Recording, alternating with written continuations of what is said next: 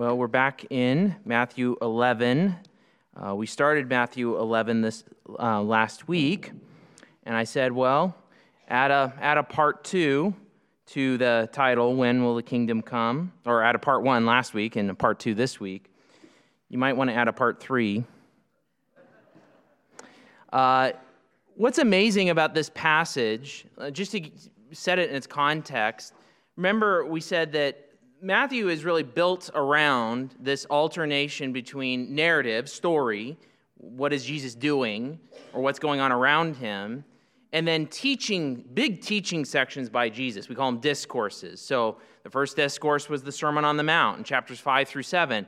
Preceding that was chapters 1 through 4, telling us about Jesus' identity and showing how he fulfilled prophecy, even while he was an infant, even in his young life. And then from chapters 5 through 7, we see his authority in a teacher. We see him as authority as lawgiver, as king. Chapters 8 through 9, we see his authority. We transition back to narrative, and it relates Jesus healing people, using miracles, giving foretastes of the kingdom, showing his authority in that sense. And then we reach the next discourse in chapter 10, the discourse on mission, as Jesus sends out his 12 to go and proclaim the message. And remember, John and Jesus and his 12, it's all been about this simple message.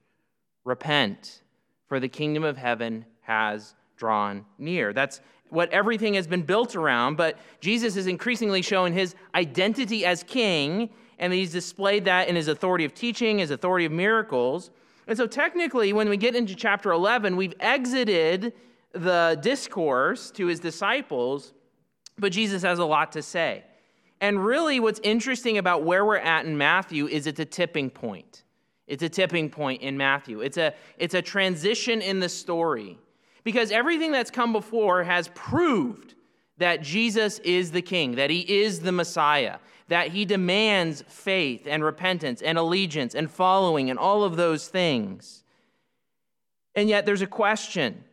If you were to put a spectrum out there, there's the disciples. There's the disciples who have entrusted themselves to Jesus. They have repented and put their faith in Jesus. They're following him with their lives, and they're committed followers. They don't understand everything yet, but they're growing in their understanding, and we'll see that more and more as things go. And then on the other end of the spectrum, what you can start to see is the scribes and the Pharisees. Their opposition even began as early as Matthew 3 with John. And John called them a brood of vipers. And Jesus he's also characterized them that way, even in the Sermon on the Mount, as hypocrites, as those who they're doing all the external forms, but there's no heart behind it. And what we increasingly see, and we even saw this at the end of Matthew 9, and we're going to see it reach a pinnacle in Matthew 12, that they are rejecting Jesus. They are opposed to Jesus. So you've got the disciples on one end of the spectrum. They don't know everything, but they're committed followers of Jesus. Then on the other end of the spectrum, we have the scribes and the Pharisees, and by and large, the leadership of Israel, and they're opposing Jesus. And then right in the middle somewhere are the crowds. The crowds.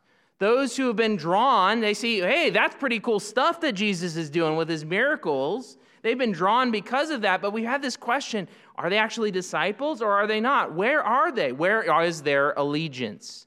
Where is their allegiance? That's the question. And what we're going to find is that Matthew 11 through 12 becomes a tipping point for that generation of Israel. The big question that's been governing this section, and there's a lot going on in this section. That's why it's taking us so long to get through it, but we need to understand it. This is critical. And the big question is this: who are Jesus and John? When will the kingdom come? And how does their generation affect this?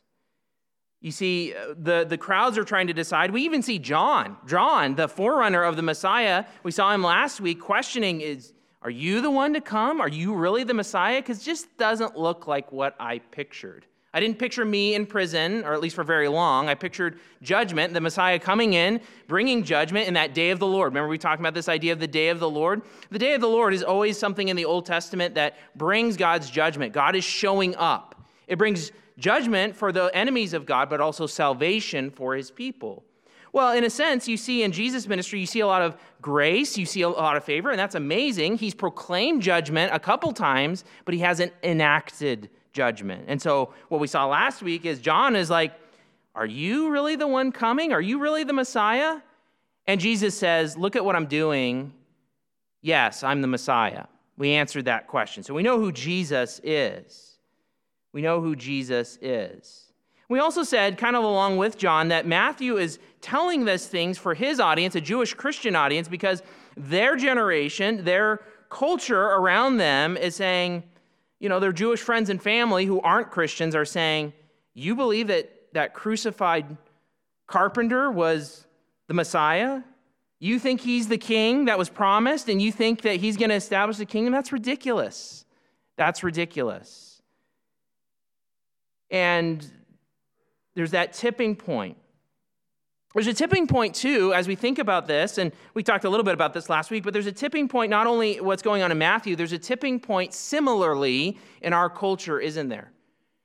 For generations and for a couple centuries or so, our nation was founded on Christian principles. It was, by and large.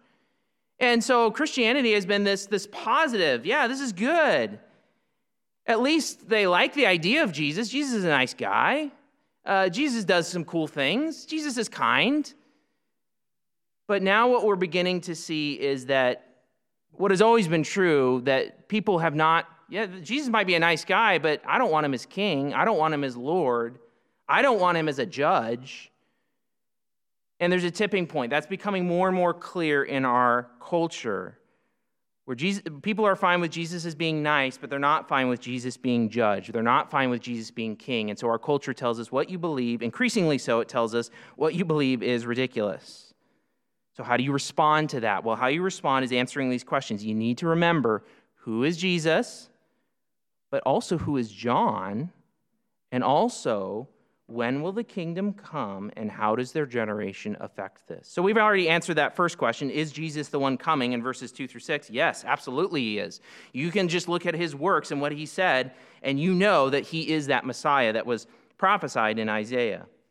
But next, we come to this question that the text brings up, and it's this. What did the crowds go out into the wilderness to see? What did the crowds go out into the wilderness to see? And really, this is the question of who is John? Who is John? If you were to boil that question down. And so that's what we're going to see in verses 7-15. Now, I want to draw your attention briefly to verse 15. It's very short, but Jesus says this at the end of what he's about to say in verses 7-15. He who has ears to hear, let him hear. Now, what does that mean? It means, listen up. It means what I just told you, if you give it a surface listen, isn't going to be all that impressive. So you need to pay very, very, very careful attention to what I just said. And so I start there because I want to warn you, what Jesus says is actually fairly complex. A surface read, it doesn't look all that complex. But what he is saying and affirming is complex and profound. And so what I would ask you is what Jesus asked you, listen up and listen carefully to what is about to be said.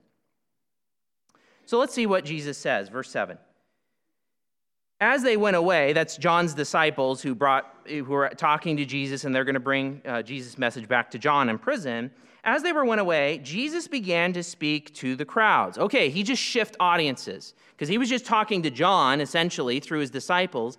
Now he's talking to the crowds who are in the middle of that spectrum, the crowds whose loyalties, where are they at? We don't know. Okay, so he is not speaking to disciples, committed disciples anyway. He's speaking to the crowds, this neutral character in the story. Jesus began to speak to the crowds concerning John. And here's our question that heads this section. What did you go out into the wilderness to see? Now, if you remember in John 3, right, the idea, or in Matthew 3, John is doing his ministry out near the Jordan in the wilderness. And it says that all these people came around John and came to experience his baptism, came to hear his preaching. And so Jesus knows a lot of these folks went out to see John, and so he asked this question, what did you go out into the wilderness to see? Now notice what he doesn't say. He doesn't say, what did you go out to see? He says, what did you go out into the wilderness? Now that's actually fairly important for what he's about to say. What did you go out into the wilderness to see? No one goes out into the wilderness normally. It's not like the picnic area. I'm going to go out into the wilderness. Sounds like a good idea. No, it's why. What drew you? What drew you out into the wilderness next to the Jordan? A reed shaken by the wind? Now, that's a rhetorical question. The implied answer, of course you didn't go out to see a reed shaken by the wind. What's he talking about? Well, he's talking about you're by the Jordan, there's a bunch of reeds there, and they're just flopping in the wind. Well, they're out there in the wilderness, but that's a pretty common and unassuming sight. That's not why you went out. That's not why you went out into the wilderness. There's nothing there. That's common, the idea of a reed shaking by the wind. So that's not the answer. But what then did you go out to see? A man dressed in soft clothing? The idea of soft clothing is someone that has, soft clothing is expensive, but it's the idea of someone who's in the upper echelons, the elite. Part of the, as he's going to say, part of the royal court. Now, if someone elite comes, a celebrity comes, let's just put it in those terms, right? A celebrity comes, yeah, you might go out into the wilderness and see that. You hear of all those concerts that happen in these weird off, like out in the desert places, and millions of people converge on it, right? Because something spectacular is happening. So you might go out into the wilderness to see a celebrity, to see someone of the royal court, but they wouldn't be in the wilderness. Because he says this, behold, those who wear soft clothing are in kings' houses. You're not going to go out into the wilderness to see that sort of a person because that sort of a person isn't in the wilderness. They're in kings' houses. And what Jesus is doing with these questions, he's building suspense. He's building suspense, right? He's trying to get them to think about why in the world did you go out into the wilderness? Why did you go out there? And so the third one answers, what then did you go out to see? Verse 9. A prophet? Yes. That's what he says. And we know this from Matthew, and we can even see later on in the book of Matthew that the people considered John to be a prophet. And Jesus affirms, yes, that's correct. You went out into the wilderness to see a prophet. Someone who looks an awful lot like Elijah. Remember, he wore this camel hair vest and the leather belt, and that's how Elijah's described. And Elijah was taken up near the Jordan, and John's near the Jordan. There's intentionality in that. Yes, you went out to see a prophet. But then Jesus builds. Then he builds, and he says this. Yes, I tell you, and more than a prophet. Wait. How can you be more than a prophet? Well, Jesus is going to explain. But he's saying, he's amplifying the crowd's idea. He's getting them to focus on who John is, and he's amplifying their idea. Yes, he's a prophet, but he's more. How so? Verse 10. This is he of whom it is written, so Jesus is quoting scripture here, behold, I send my messenger before your face, who will prepare your way before you. Now, your Bible may have a little footnote next to it, a little letter or something that says, hey, this is a quote of Malachi 3:1, and it is. But there's actually two scriptures being quoted here, which isn't, I don't know if your Bible says it or not, but the other scripture that's being quoted here is Exodus 23:20 through 23.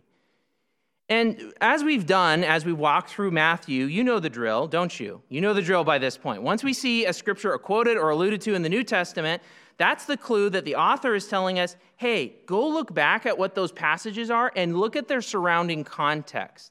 The way the New Testament authors quote the Old, they always quote it in context, but they quote it like a chain.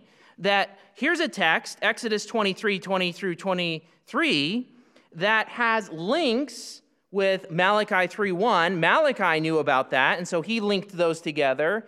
And then Jesus comes along and says, hey, look at this chain of links, and I'm going to pull on that chain for you.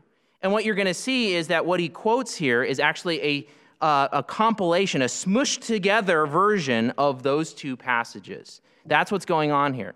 So in order to understand what Jesus is doing in Matthew, we need to take some time and go back first to Exodus 23 and then to Malachi 3. We're going to spend some time doing this. This is where you need to put your thinking caps on because this is profound. It's beautiful, but it is complex.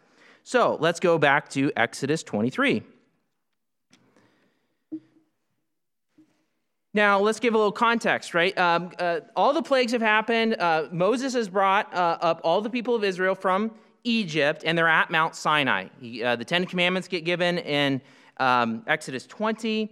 And in the midst, and then further laws, further implications of the Mosaic covenant are being given. And the whole thing of the Exodus didn't stop when people came out of Egypt. The idea of the Exodus in Scripture stopped when the people of Israel were in their land and had a temple. So it lasted a long time.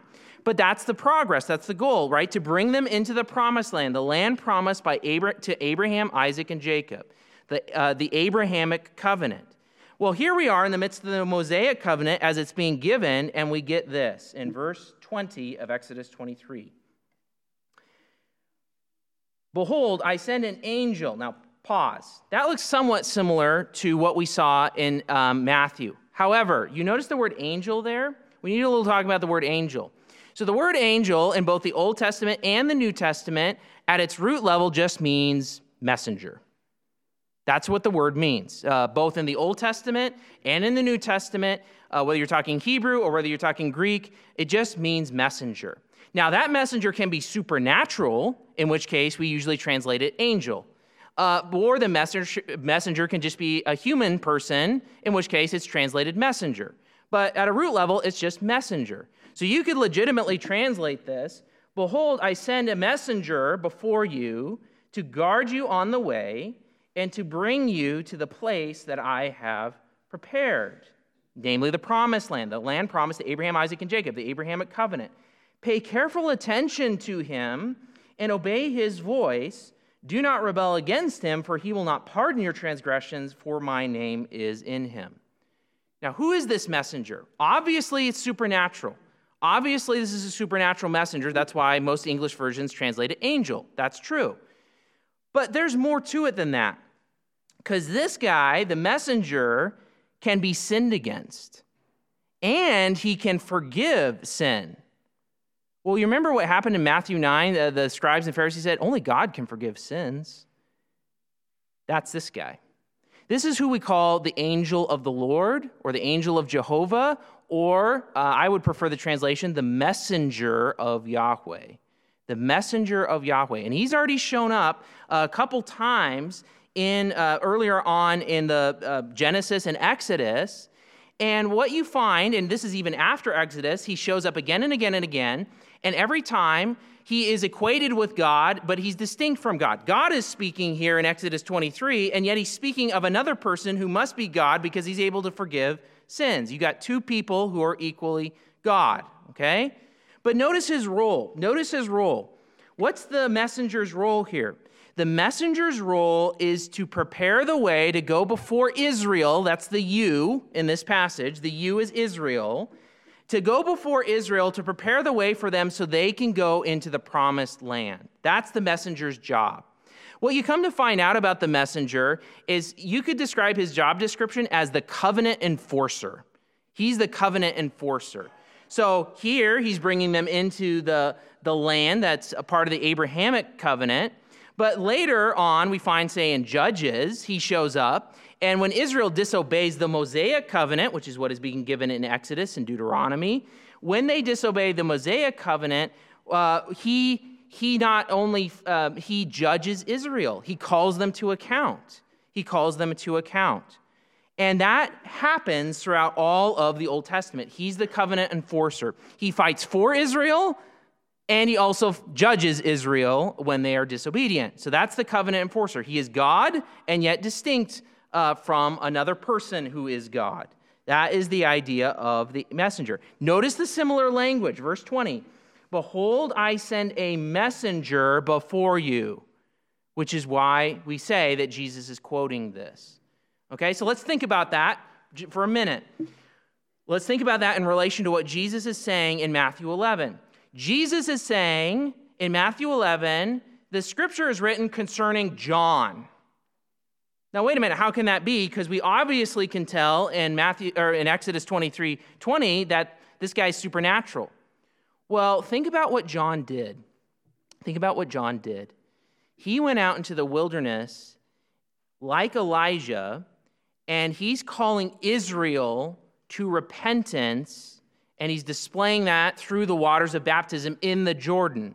You remember in Joshua when the people of Israel, they crossed the Jordan? The guy called the commander of the Lord's army shows up, same guy as the messenger of Yahweh, right? But the idea is of preparation to enter the promised land. And we'll talk more about this as we talk about Malachi, but that's what John was doing. John was preparing Israel and their hearts to enter the promised land. And you're like, wait. Those people were already in the promised land. Well, they were there physically, but their hearts weren't there. Their hearts weren't there. And so that's why John was sent to prepare the way before Israel so they could enter the promised land. He functions like, he's obviously not supernatural, but John functions like the messenger of Yahweh. Okay? So that's what we see in Exodus. The messenger of Yahweh, he completes the first Exodus. He's the guy along the way that is paving the way for Israel in its first Exodus to get into the land. And what we're going to see is he does the same thing for the second Exodus. And we'll talk about that in conjunction with Malachi. So now, if your brains aren't already smoking a little bit, let's go ahead and go to Malachi. Malachi is, let's do a little bit of a history lesson here. So, From Mount Sinai, Israel does eventually go into the land. Joshua brings them to the land. They conquer all these good things. They have a king. They have a temple. Essentially, when the temple is built in the days of King Solomon, the first Exodus is basically done. Okay? It's the design of what the first Exodus was supposed to bring about. But then from Solomon on, we get this spiral down where Israel's heart, they don't have a circumcised heart to obey God. And so the promises, the curses that God promised to bring on Israel for disobedience happen, and they get scattered to the winds. They get scattered in all these nations. It's called the exile. So the northern kingdom goes into exile in Assyria. The southern kingdom goes into exile into Babylon. But right before going into exile, God gives promises through Isaiah, through Jeremiah, through other prophets saying, yeah, I'm scattering you now, but my promises in the Abrahamic covenant aren't done. I'm going to bring you back. I'm going to regather you and bring you into that land. And I'm going to fix the problem that puts you into exile to begin with, namely, you don't have a circumcised heart. You don't know me as God, as the whole nation. And so there's this plan of this big regathering of Israel into the land of promise that was described as a second Exodus. That's how it's described in the prophets. Well, what happens is, after 70 years in exile, a few thousand people of like the hundreds of thousands or millions of Jews in the nations, a few thousand come back. And they build a rinky-dink temple. And it doesn't match what the prophet said. And we're kind of scratching our heads, Ezra and Nehemiah, and it's even worse than that. In Ezra and Nehemiah, which kind of recounts that return, their hearts haven't changed. And if you read Malachi is a post-exilic prophet, and you read Malachi and you can see their hearts haven't changed. There's still a heart problem. And we can see it even in the passage that gets quoted. So we're actually going to start in Malachi 2:17 to see, and you can see right here where their hearts are at. You have wearied Yahweh with your words. But you say, how have we wearied him? So this is Israel, and they're like, Malachi's telling them, you've wearied Yahweh with your words. And they're like, hey, us? Really? How so? By saying, everyone who does evil is good in the sight of Yahweh, and he delights in them. What are they saying? They're saying God's unjust. In fact, that's what the very next thing says. Or by asking, where is the God of justice? They're mocking God, and they're mocking God's justice. So you can see they do not have good hearts. There's a problem here. There's a problem here. And notice especially that phrase, where is the God of justice? Where is he? He better show up. Where is the God of justice? And God answers them with Malachi 3:1. Behold, I send my messenger. Same language as Exodus 23. Malachi is quoting Exodus 23, and Jesus is in turn is quoting both of those. But now we need to understand what's going on in Malachi 3:1. Now, pay very close attention. This is where it gets tricky. Behold, now who's speaking here? God. Okay, so God is speaking. Behold, I send my messenger. This is a human messenger in this case. And he, that's the messenger. So we got two people. We got God speaking and a human messenger. And he, that's the messenger, will prepare the way before me. So God says, I'm going to come. I'll answer your question. Where's the God of justice? I'm going to come, and I'm going to show up, and I'm going to show you where the God of justice is. And I'm going to send my messenger to prepare the way before me, God. So good. So far, so good. Until this. And the Lord, now wait a minute, God's talking, and he's talking about the Lord. And the Lord whom you seek will suddenly come to his temple, and the messenger of the covenant in whom you delight. Behold, he is coming, says Yahweh of hosts. The messenger of the covenant, we don't have the time to go into all of this, is the messenger of Yahweh. That's the best argument for what he's saying. So now you have what? God speaking, saying, hey, I'm going to send a human messenger before me, and the Lord, another person who's God, is going to come and suddenly appear at his temple. So we have two people who are God in this passage, and the messenger, the human messenger, is going to show up before each one. Do you see that? This is where it gets complicated. Let's read it one more time. Behold, I send my messenger, and he will prepare the way before me, and the Lord whom you seek will suddenly come to his temple, and the messenger of the covenant, I believe that's referring to the messenger of Yahweh, in whom you delight. Remember, they're saying, where's the God of justice? You say you're delighting in him, but you're really not. It's sarcasm. The messenger of the covenant in whom you delight, behold, he is coming, says Yahweh of hosts. Verse 2, but who can endure the day of his coming? That's day of the Lord language, like we've been talking. And who can stand when he appears? For he is like a refiner's fire and like fuller's soap. He will sit as a refiner and purifier of silver, and he will purify the sons of Levi and refine them like gold and silver, and they will bring offerings in righteousness to Yahweh. Then the offering of Judah and Jerusalem will be pleasing to Yahweh as in the days of old and as in former years. So what's going on? There's going to be a human messenger. Then there's going to be a person who's called Yahweh, the messenger of the covenant, the messenger of Yahweh, the angel of the Lord, also the Messiah. Those get equated here. And so you're going to have a human messenger, and he's going to come. And what is his job? His job is to purify Israel, to prepare it for, verse 5, then I, God is still speaking, I will draw near to you for judgment. I will be a swift witness against the sorcerers, against the adulterers, against those who swear falsely, against those who oppress the hired worker and his wages, the widow and the fatherless, against those who thrust aside the sojourner and do not fear me, says Yahweh of hosts. You see that? God's going to come. Where is the God of justice? He's coming. He's coming. I'm going to send a messenger before someone who's called God, the messenger of the covenant, the angel of the Lord, and then he's going to purify Israel, and then the other person who is speaking, who is Yahweh, is going to come in judgment. To put it in Trinitarian terms from later Revelation, the Father is saying, I'm going to send a human messenger, and he's going to come before the Son, who's the messenger of the covenant, and then I'm going to come for judgment. That's what the Father is saying, to put that all together. Now we get a little bit more info already. Now let's just, one more thing before we leave Malachi 3:1.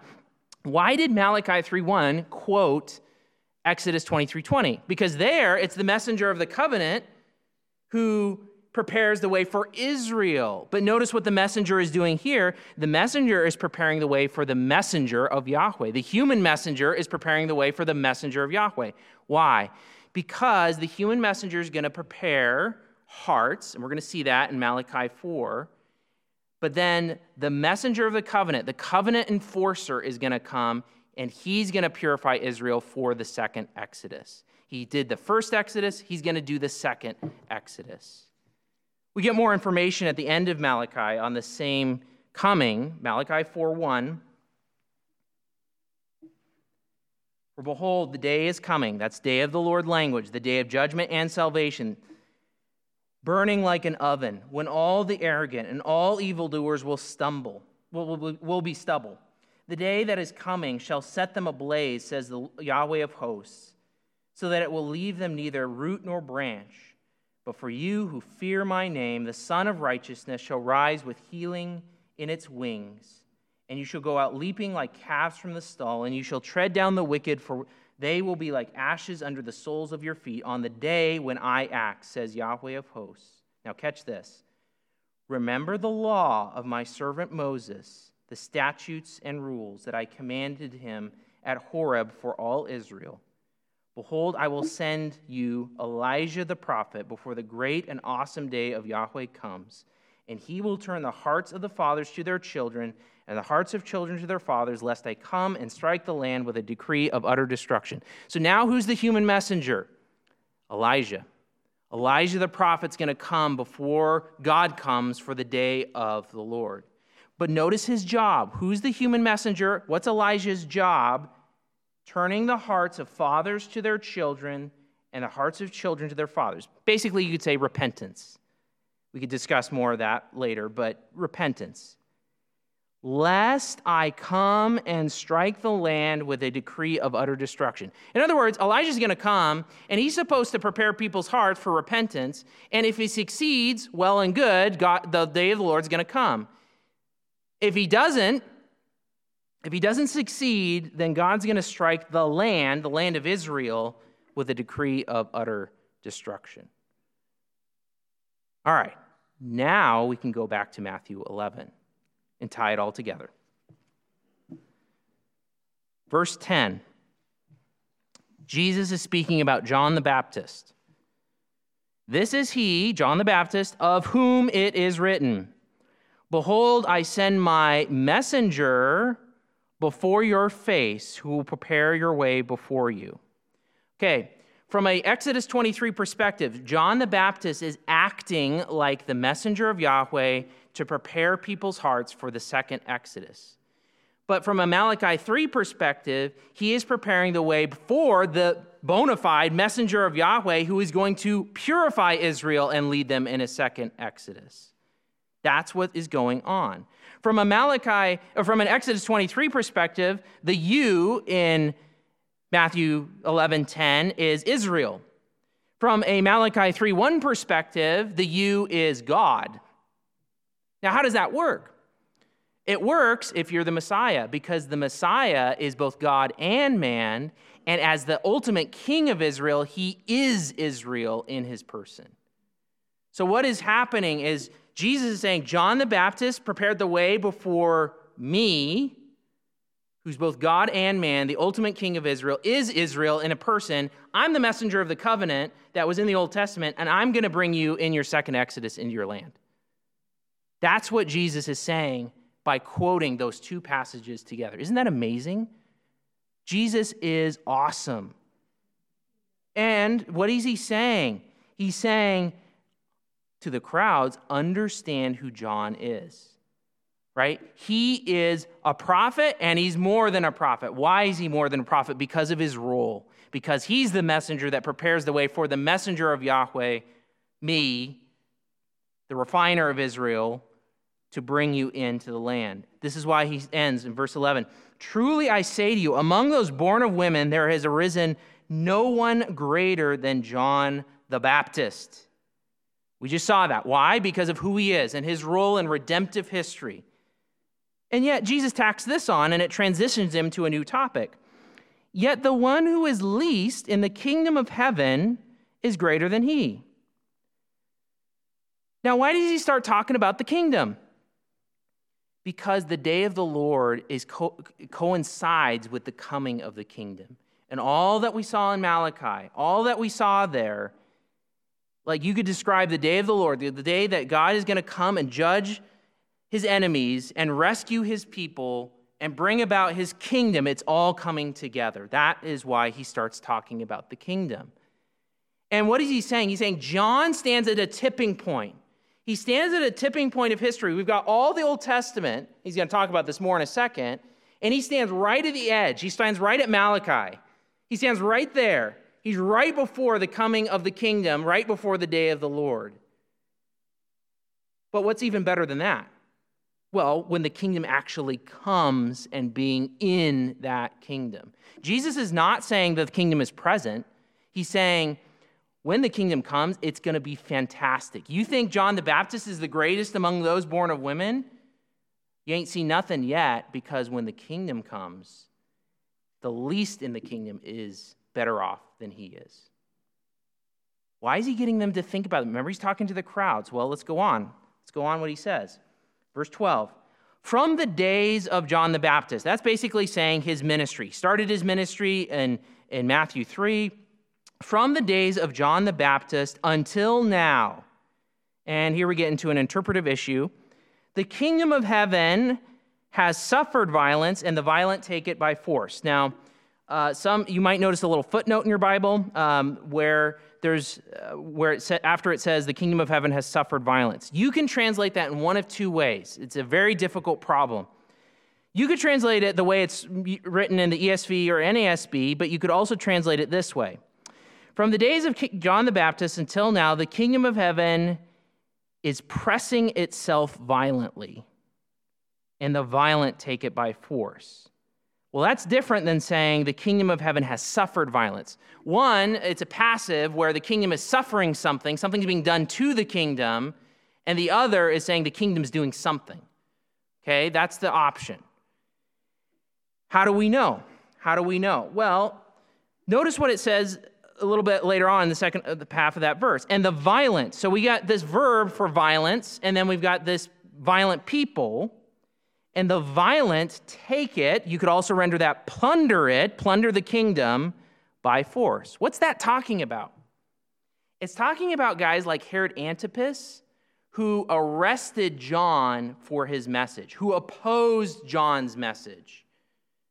What did they do? They threw him into prison. They plundered the kingdom's resources by putting him into prison. So what's the first part mean? Does that mean the first part, the kingdom has suffered violence? No, that would mean the kingdom was present. What was John and Jesus' message and the 12's message? Repent, for the kingdom of heaven has drawn near. Meaning it's not here yet, but it's right there. We described it this way. Maybe you got a friend coming over. You don't know exactly when he's going to come over, but he could be right outside the door and he hasn't knocked yet, and you don't know. It's imminent. He's imminent. That's the idea of the kingdom of heaven has drawn near. And John and Jesus stand right at the cusp of what Malachi was talking about. The kingdom is pressing. It's pressing itself violently. We're preaching. We're calling people to repentance. And there's a violent response. There's a violent response. So I think the better option is to say, the kingdom of heaven is pressing itself violently through preaching. Repent, for the kingdom of heaven has drawn near. Through the demonstration of miracles, kingdom foretaste. The kingdom's pressing. And then on the opposite side, you've got violent response. Guys like Herod Antipas, the scribes and the Pharisees, who are opposing the kingdom coming.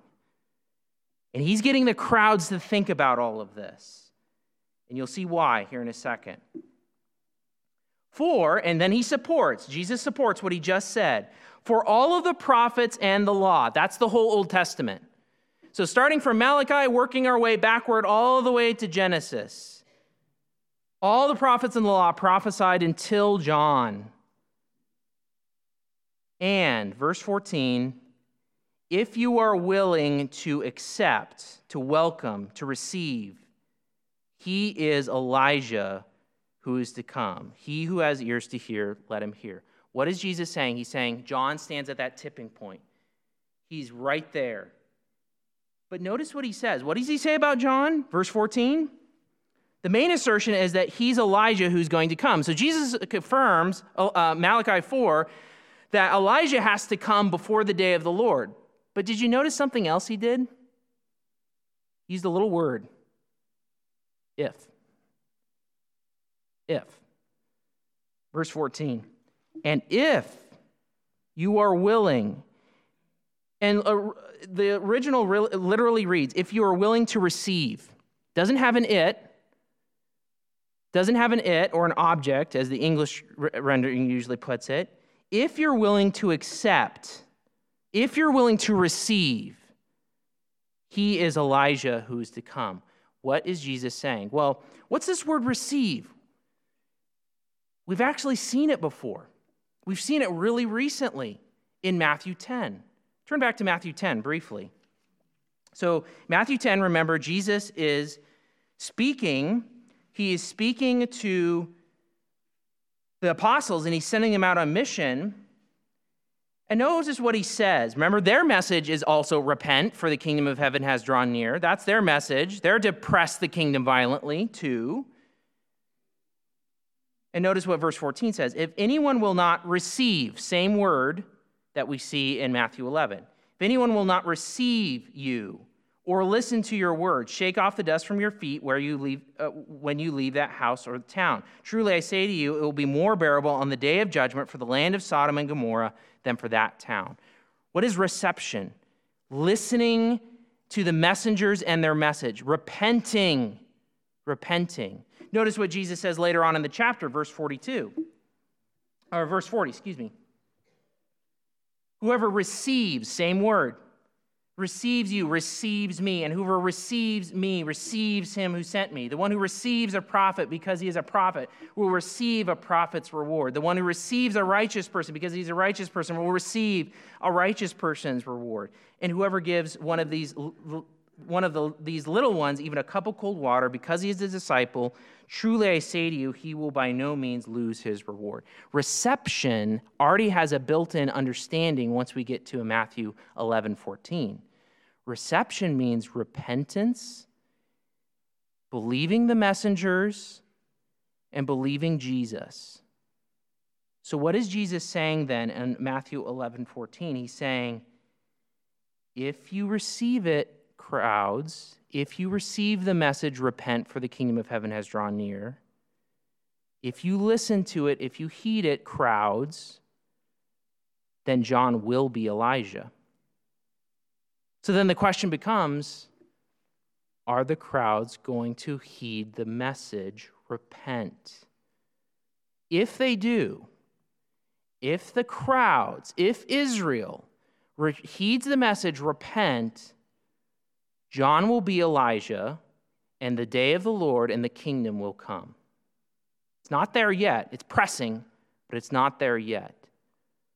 What happens if the crowds reject Jesus and John and the apostles?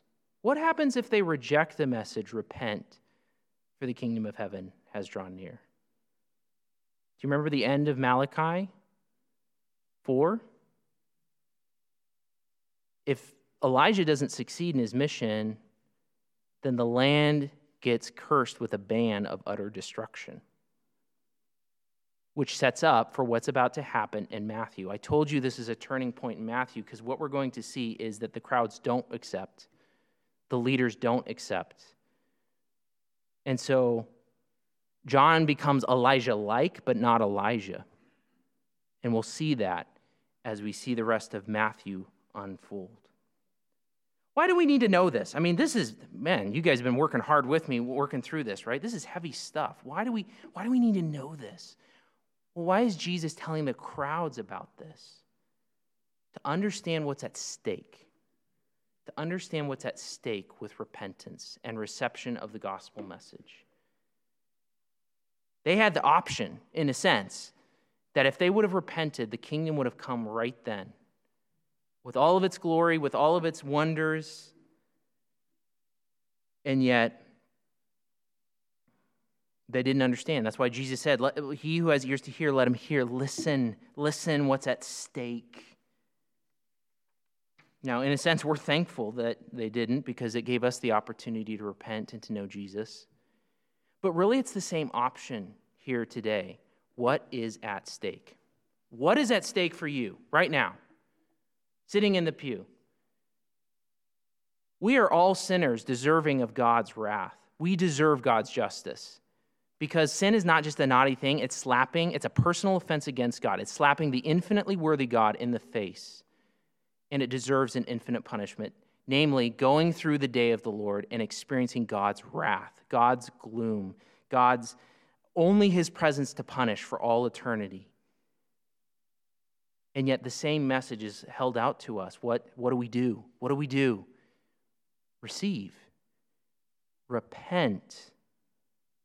For the kingdom of heaven has drawn near. The kingdom of heaven has drawn near in this place. We are an embassy of Christ's future kingdom. When you come here every Sunday, you are drawing near. The kingdom of heaven is drawing near. It's not here, but it's drawing near. It's an embassy of the kingdom. You feel the press. You feel kingdom joy. You see kingdom transformation. We worship the King. And what's the call? The call is to repent and entrust yourself to Christ. That's an ongoing call. Even if I, as a believer, I've entrusted myself to Christ, I got to keep entrusting myself to Christ. I got to keep repenting. I got to keep turning from sin. I got to keep following Christ. And so the message is the same for all of us each week. Will we receive or not? Will we repent or not? The day of the Lord is coming. He will come and execute vengeance. It will be the day of fiercest gloom and sorrow to those who will not repent and entrust themselves to Christ. And it will be a day of salvation, peace, joy, rescue, vindication for those who repent and entrust themselves to Christ, swear allegiance to Christ. And just as Christ ended his, he who has ears to hear, let him hear. Christ wants you to listen up and to embrace him and his message of repentance, to escape God's judgment and to know him as your treasure, to follow him with your whole life, to give up your life, to follow him as his disciple, to escape God's judgment, but also to experience God's salvation, to know the living God, to know his glory, to dwell in his presence for all eternity. God is the good of the good news. We do not peddle the gospel and say, all right, come and Jesus will give you a better life. No, he won't, not necessarily here and now, but he will give you himself. And God will give you himself, and that is the greatest treasure. That's what we were designed to have. And that's what Jesus offers if you repent and entrust yourself to him. Let's pray.